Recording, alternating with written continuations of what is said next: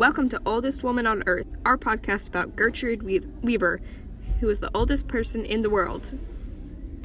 You might think of Arkansas as that boring southern state with Walmart, but we're about to change your mind. Did you know that the world's oldest person lived in Arkansas before she died?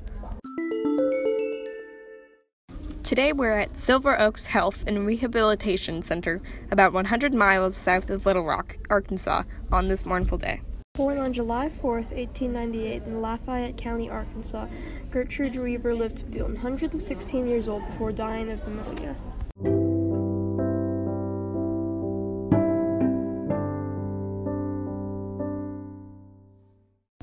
She was the oldest person for only 5 days, but hey, that's still a record.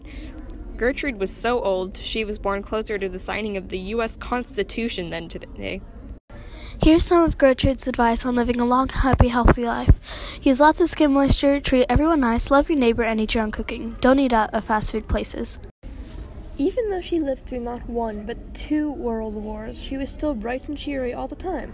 Apparently she enjoyed wheelchair dancing, manicures, Bible study, and attending concerts by singers from schools and church groups. Today we will be interviewing Gertrude's son, Joe Weaver. Joe, how are you feeling after all of this? I'm just glad my mother passed peacefully. We were so excited for her birthday, though. We were even going to invite Barack Obama. Is there anything that your mother would have wanted to happen after she died? I don't believe she left behind a will, but she would have just wished me to follow in her footsteps, being kind and treating everyone right. Can you tell us a little bit about the family? Any stories? Well, my grandparents were sharecroppers, which means they would farm on rented land and pay in a percentage of their crops. My father died around 1969 from pneumonia, but before he did, we lived on Harrison Street in Camden, Arkansas. What is the biggest thing that you will miss about your mother? The thing I will miss the most is how cheerful and nice she was always to everyone around her.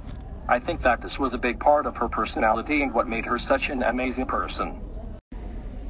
Do you have any siblings? Yes, Ruby, May, Cap, and Marie. I'm the only one still around, though. Well, thank you for coming and speaking with us, Joe. Thank you so much for having me. I was glad to talk to you three.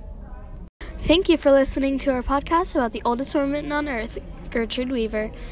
Thank you for listening.